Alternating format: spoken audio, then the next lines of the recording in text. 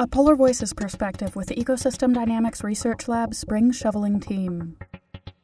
The longer history of climate change research in the Arctic has been to take mini little greenhouses and put them on top of the vegetation or on over plots in the vegetation and increase air temperatures in the summer.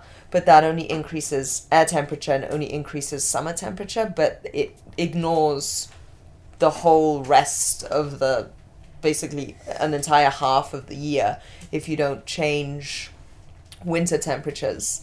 And in terms of climate change, that's kind of an unrealistic thing because the temperatures are not going to change in just half of the year. And actually the projections for future climate change show that the biggest changes are going to occur in the winter because the winter is most sensitive to small changes in temperature. Like if you think about, a change from, say, -2 to 0 Celsius is a much bigger impact on an ecosystem than a change from 12 to 14 Celsius.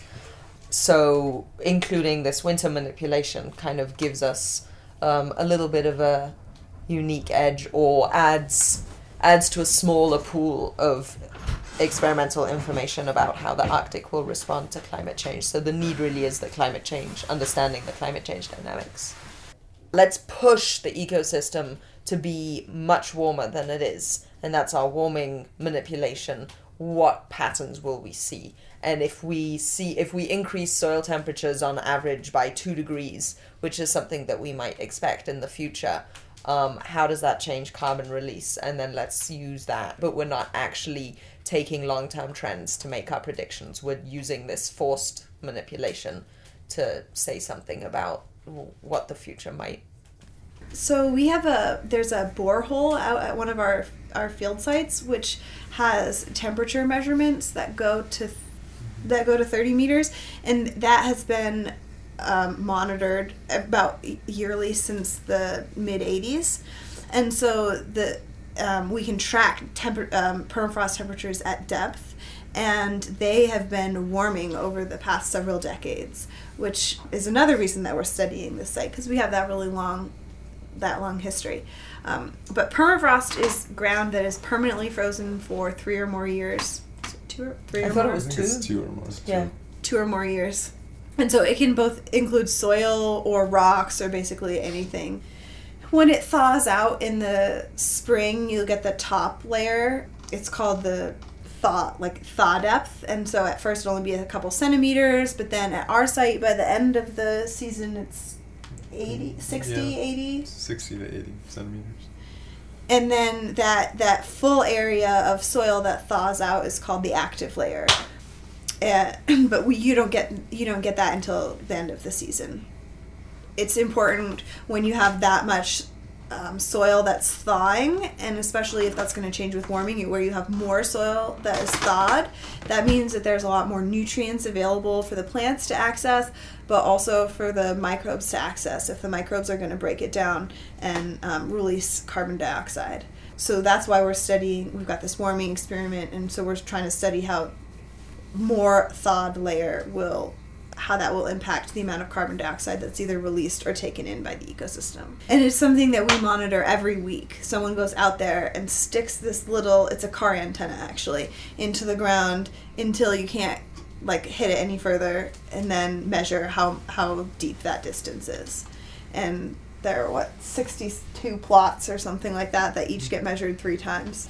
I think the borehole, the statewide and the long-term borehole data sets are really useful as a critical indicator of changing permafrost dynamics. And if you can find either a change in the depth or also a change in the temperature at a set depth where it will transition, I think there's critical points where it's below 0 in permafrost for a while, and then it'll maybe creep up a little bit but stay stable, and then creep up a little bit, and then suddenly it'll jump, I think, to above 1 or 2 degrees Celsius above 0, and that's a really important indicator of critical change in the ecosystem, and really important for understanding how the Arctic is shifting in response to warmer air temperatures. The permafrost here is much closer to that thawing point, so it'll take a lot less of an increase to change it from permafrost to not permafrost. Whether like in the Arctic you would potentially get, like for instance Prudhoe Bay where they're measuring it now, it's the same thing. They've got a minimal increase in the active layer. They're not actually seeing permafrost disappear like we are. So in the soil, you've got microbes, which are mostly bacteria and some fungi as well. And they are breaking down, we refer to it as carbon, but it's like basically dead plant material. And so the soil microbes can eat the dead plant material, and then they sort of breathe out carbon dioxide. And that is what we are studying.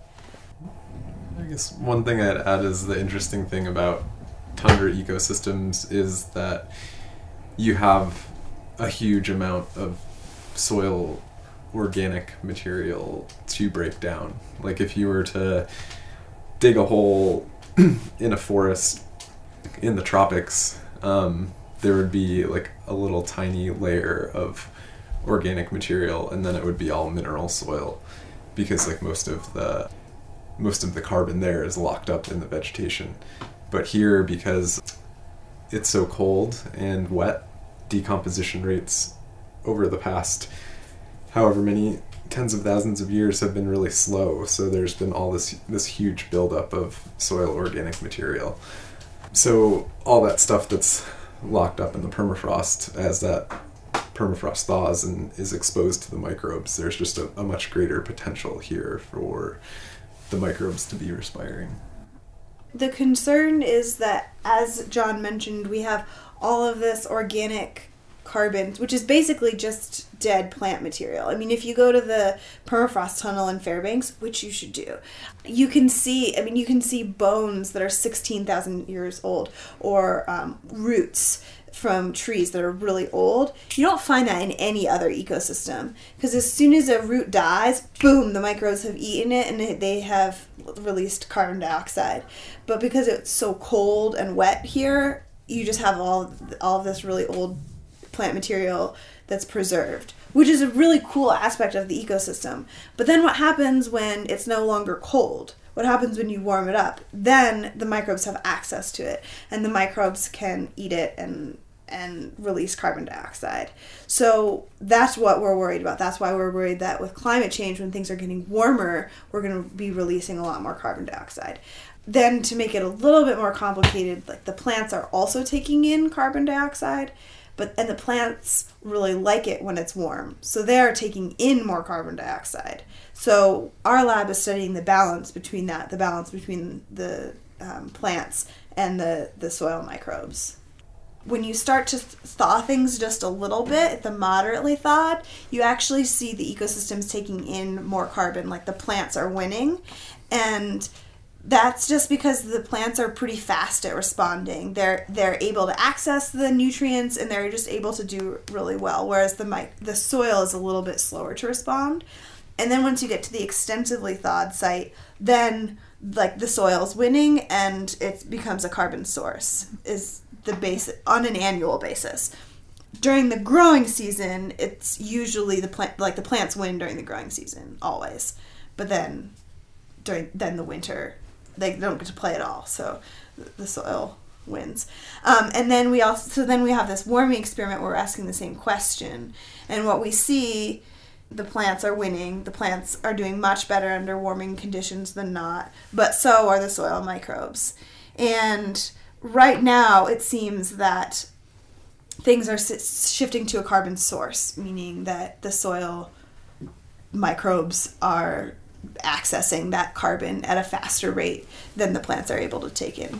If the microbial decomposition is greater than the plant growth, then you'd have a source, and if plant growth is greater than microbial decomposition, then you have a sink.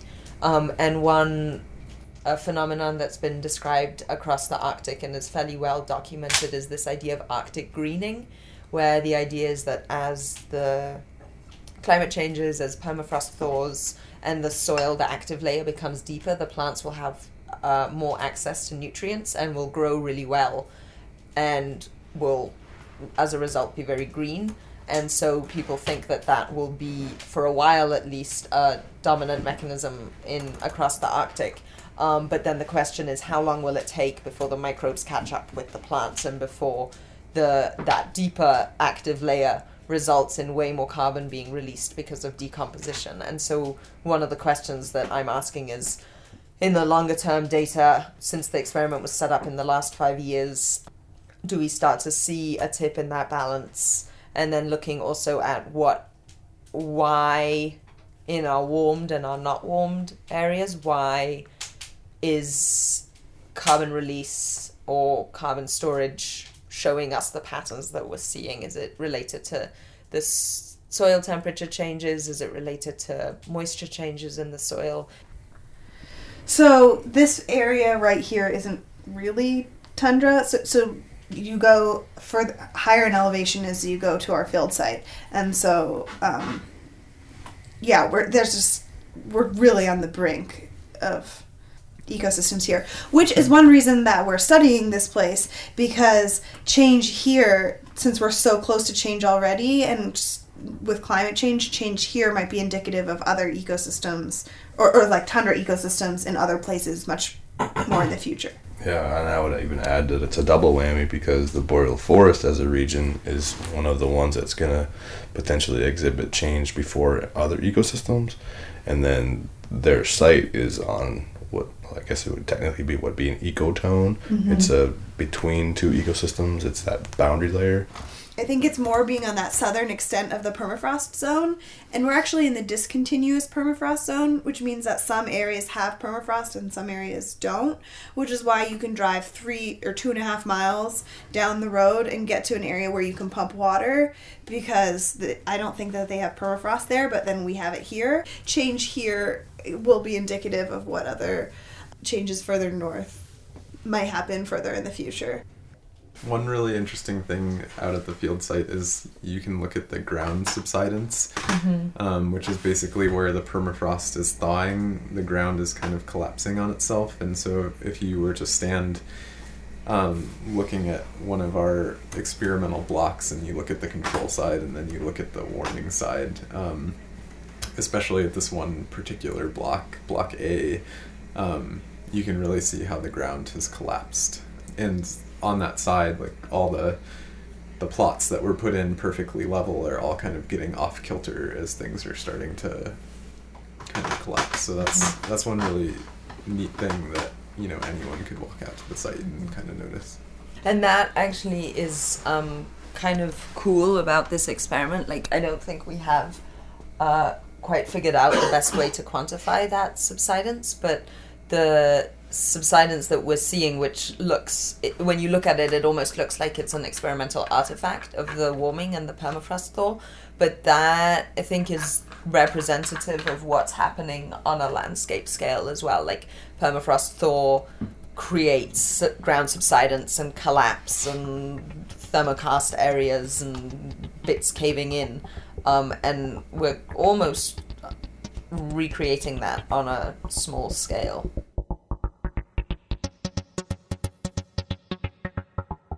This has been a Polar Voices Perspective with the Ecosystem Dynamics Research Lab Spring Shoveling Team, formerly out of the University of Florida and now based at Northern Arizona University. You heard from former graduate student Elizabeth Webb, postdoctoral research associate Marguerite Moritz, former field tech John Kropek, and Bonanza Creek Long-Term Ecological Research Station Manager Jamie Hollingsworth. Field technician Justin Ledman and LTER's Lorian Nettleton were also on the team.